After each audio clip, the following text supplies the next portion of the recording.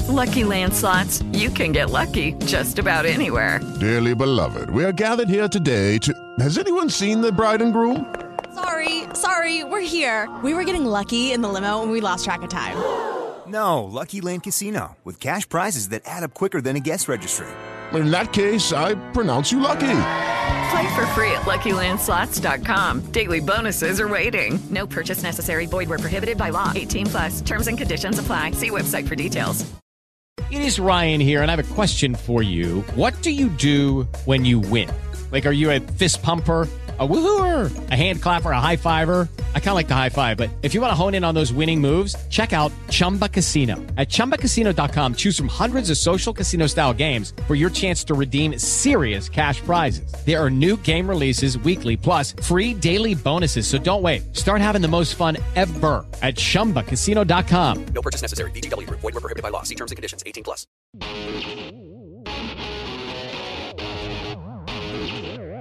It is SNY.TV's The Juice on the Cuse podcast, covering Syracuse basketball, lacrosse, and football. Today on the Juice on the Cuse podcast on SNY.TV, we'll be talking about Michael Carter-Williams and the NBA draft and Syracuse's first day in the ACC. I'm Wes Cheng, and I'm here with Robbie Gillies, and our guest today is Tom Sunnergren of Hoop76.com, part of ESPN's True Hoop Network. Tom, thanks for being on today. Oh, pleasure. Thanks for having me. Tom, I want to get you started on this. What was the feeling among 76ers fans when Carter-Williams was taken with the 11th pick? I'll be honest, it was almost an afterthought. I think everybody was still, really reeling from, obviously the Drew Holiday trade and acquiring, Nerlens Noel. And I'll be honest, I don't think we've really, sat down yet as a fan base and, worked through our feelings on acquiring Michael Carter-Williams. How should we feel? Yeah, hey, it's Robbie here. With Drew Holiday being traded, is Michael Carter-Williams, he's probably going to be starting. Is he going to be playing, 30-plus minutes a game as a rookie? Yeah, I mean, it really looks at this point like we're going to be handing the keys to the car over to him. It seems like there's maybe an off chance that Evan Turner, if he's still with the team when the season begins, will shoulder some of that load. In the past, he's played a little bit of point guard for us, but I would, venture a bet that it's going to be Michael Carter-Williams. Now, the 76ers are still without a head coach. Who do you see them hiring, and what type of style do you think best fits this roster? I mean, it really at the moment still looks like it's probably going to be Brett Brown, unless there's any veracity to the rumors that the Celtics are pursuing him. I think right now they're really looking for a coach like Brown who has a knack for developing talent. They don't really want a coach who's bringing in his own philosophy. I mean, I think the conventional wisdom is that, Hinkie has his own offensive philosophy. He wants teams to, shoot three-pointers, attack the basket heavily and, spend as much time as possible in transition.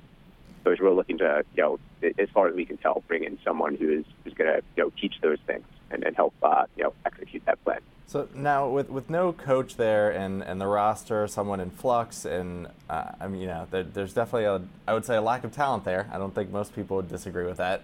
I certainly wouldn't. The 76ers probably won't say it, but will you? Is this team, are they blowing up this team with an eye on next year's draft? Yeah, I think so. One of the things that Sam Hinkie said in his introductory press conference, which was really interesting, was that every single thing he does, he'll be doing with an end goal in mind. I mean, it's not about, winning 5 more games, next season. What it's really about is putting the franchise in a position to, compete for and hopefully win championships. And it certainly seems like ending up in the lottery in, 2014 is the best way to advance that, given how stacked that class is going to be. There are already rumors that he was looking to trade Thaddeus Young on draft night and, wasn't really able to, come to a satisfactory deal. The rumor mill again is turning with respect to Evan Turner, who a lot of people think is going to be playing elsewhere by the time the season starts. And I think that's actually one of the things about Nerlens Noel that was so attractive to Hinkie. Actually, the thing that scared everybody else off, the ACL injury, because all of a sudden he's not going to be coming back until mid-season, and there's no great risk of him winning a lot of games for us. Speaking of Nerlens Noel and Michael Carter-Williams and all the roster moves, do you like the team, the direction the team's headed in, and does the fan base like the idea of this game plan that the new general manager has in mind? Yeah, I like the team. I'm very comfortable with the direction. I would say the fan base is actually at the moment kind of split, and sort of the split regards how they feel about Drew Holiday. I mean, there's a lot of people who really liked his game one and who just kind of felt an affection for him. He's just he's a nice guy. He's a young kid. He works really hard. He's really defensively oriented, and that's something that really resonates with this city.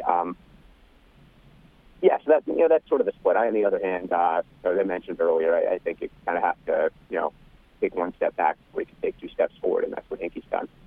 Tom, we'll get you out of here on this one. What type of season do you predict Michael Carter-Williams having?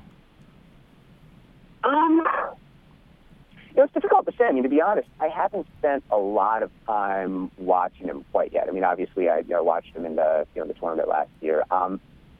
My sense is that early on he's really going to struggle. I mean, he doesn't have a jump shot. That's really going to be a liability if you're playing point guard. And also, he had some these are less well documented, but still troubling problems with turnovers. So I think it's really a long-term project with Michael Carter-Williams. I think that's actually one of the things that makes him fit in really well with this team right now that has no interest whatsoever in winning basketball games next season, and hopefully we'll just kind of lay the foundation for a run in 2 or 3 years. Tom, thanks for your insight. Again, hoop76.com for all your 76ers and Michael Carter-Williams needs. Tom, thanks a lot. We'll speak to you soon. Thanks for having me, guys. Have a good afternoon. Good stuff from Tom there, and let's stay on that, Robbie. Michael Carter-Williams taken with the 11th pick. What are your thoughts on where he ended up? Well, in terms of the 76ers, I mean, I'm surprised they traded for Newell. Andrew Bynum was so consistent last year, playing no minutes every game, no points, no rebounds. Didn't miss a shot. No, exactly. No, I mean, I guess I'm happy with where he is because he'll get playing time. I don't think he'll win Rookie of the Year, but he could be in the running just because of the situation, and he's going to get a lot of playing time. And if you look at the other players in the draft, Oladipo is probably the only player in Orlando who's going to have the ball of a similar amount that Carter-Williams will. Anthony Bennett's there with Kyrie Irving, and there's similar situations down the board where there's other stars in place. And this team doesn't really have that. I mean, Thaddeus Young, I guess, is their star and best player. And, he might, score the most points, but he's not going to have the ball in his hands as much as Carter-Williams will. I just wish there was a stat for assists that should have been. I don't know how many times, Carter-Williams is going to give a pass to Evan Turner or somebody like Nick Young, and is not going to get any points because they're going to just, brick those shots. I mean, you look at that backcourt, the projected backcourt of MCW and Turner. That is probably going to set the record for the most missed shots from a starting backcourt in history. Turner hasn't turned into the prospect that they wanted to. He's been, at best, inconsistent, and at worst, probably doesn't even deserve a job in the rotation. So you look at that, and I think Tom was right. Carter-Williams is going to struggle a lot this year. The good thing is that he has a long leash because there's no one behind him, and they don't want anyone behind him because they want him to develop as much as possible. But I look at the year he had at Syracuse, and especially with the turnovers, that's going to be a huge problem for him at the next level. He's not used to the ball defenders at the NBA level that were in the college level. Yeah, I'm interested to see him go against actually somebody like Drew Holiday. I think that's somebody who will give him fits because MCW is so tall and that's such a benefit, but it's also a detraction. That dribble is so high, it gives a defender, a small point guard like Drew Holiday, that much more time to go for the steal. So Michael Carter-Williams wasn't the only person making news at the NBA draft for Syracuse. James Sutherland, Brandon Trish also in the mix for the NBA draft. James Sutherland and Brandon Trish not getting drafted. Robbie, was that a surprise to you? It surprisingly was at first. Yeah, I skimmed through the draft. I recorded and watched it in like an hour. There's no reason to sit there for 4 hours. And when the Lakers chose Ryan Kelly with the 48th pick, that's when I realized there's no way either of these other Syracuse players are going to be drafted. Ryan Kelly, shot a better percentage from deep than Sutherland. He's a better rebounder, probably the better defender, and he's 4 inches taller. I mean, at that point, I realized that neither Sutherland or Trish were going to be drafted, and it surprised me to hear afterwards that Sutherland had the option to be drafted by the Spurs, but decided not to. Yeah, I think Sutherland made a good decision when it comes to that. You mentioned he had a chance to be drafted by the 58th pick. The story as it goes is that he had a chance, but he had to go play overseas in Europe for a year, and he had to be locked into that before the Spurs would even consider signing him. So he said thanks but no thanks to the Spurs, and I think that was a good decision on his part. He ends up playing with MCW and Noel, or not Noel because he's out, but in the Philadelphia Summer League, and then he's going to sign on also with Golden State. Brandon Trish going to the Charlotte Bobcats, who really seem to be up the creek with no paddle. I have no idea what they're doing, and if I'm an NBA caliber player, I'm not sure if I want to go play for that organization. Or maybe he has a chance to catch on. I'm not sure. But it didn't surprise me that Trish wasn't drafted. I personally was a little surprised that Sutherland didn't get drafted. I think I saw some of those Euro guys on at the end. I'm like, why not take a guy who can shoot the three at a very high rate and is 6'8" with great athleticism? I guess at that point in the second round, it doesn't really matter. I mean, like you said, Sutherland chose not to be drafted. In some ways, that's a benefit. You can kind of choose which team you go to. He's now going to be in 2 different summer leagues. So at that point, it doesn't really matter if you're drafted or not. It's about making the team, come summer league. So you look at Carter Williams now going 11th, and now you have a past couple of years with Syracuse guys going in the lottery. You're talking about Dion Waiters, Wes Johnson, and more recently, they haven't done as well. And I think that kind of hurts recruiting in some ways if guys like this don't do well. I think it's important for Carter Williams to have at least a decent season and have a good showing for Syracuse. Yeah, it's certainly not crucial that they have, NBA players doing well.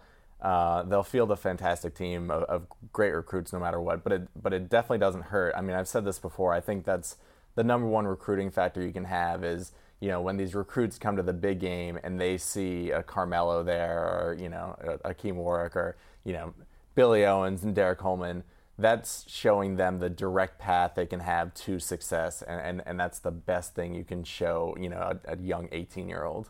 So, Robbie, let's shift topics. Today is a historic day for Syracuse athletics. Syracuse moving from the Big East to the ACC.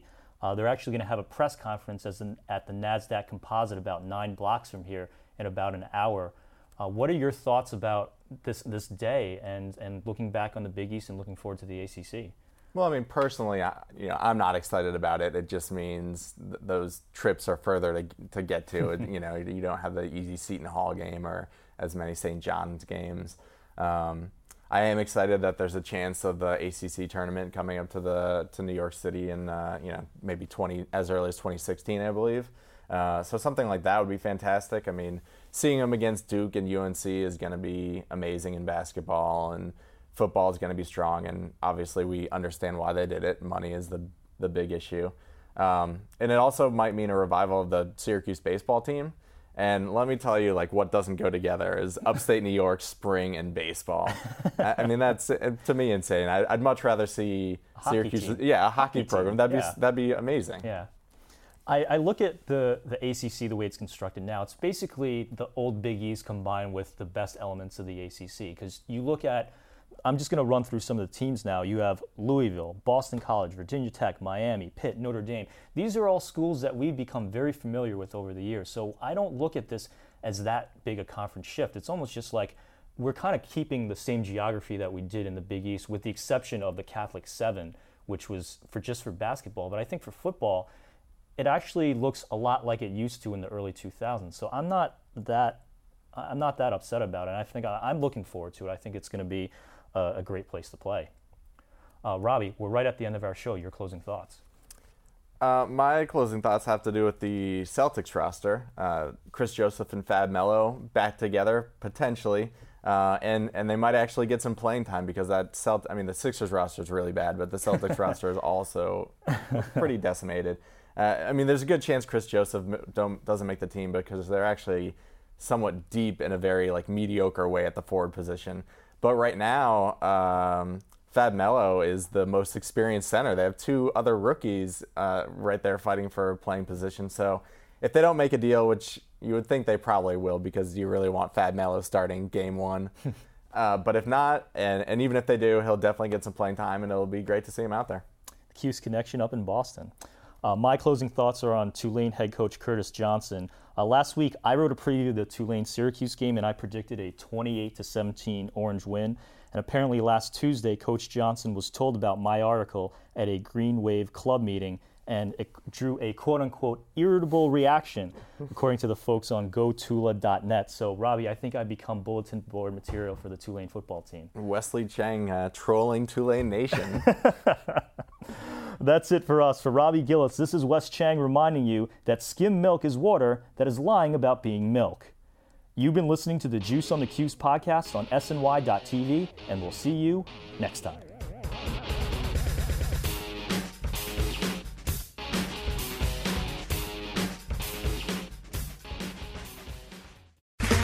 Okay, round two. Name something that's not boring. A laundry? Ooh, a book club. Computer solitaire, huh? Ah, sorry, we were looking for Chumba Casino. That's right, ChumbaCasino.com has over 100 casino-style games. Join today and play for free for your chance to redeem some serious prizes. ChumbaCasino.com. No purchase necessary. Void where prohibited by law. 18 plus. Terms and conditions apply. See website for details. With Lucky Land Slots, you can get lucky just about anywhere. Dearly beloved, we are gathered here today to... Has anyone seen the bride and groom? Sorry, we're here. We were getting lucky in the limo and we lost track of time. No, Lucky Land Casino, with cash prizes that add up quicker than a guest registry. In that case, I pronounce you lucky. Play for free at LuckyLandSlots.com. Daily bonuses are waiting. No purchase necessary. Void where prohibited by law. 18 plus. Terms and conditions apply. See website for details.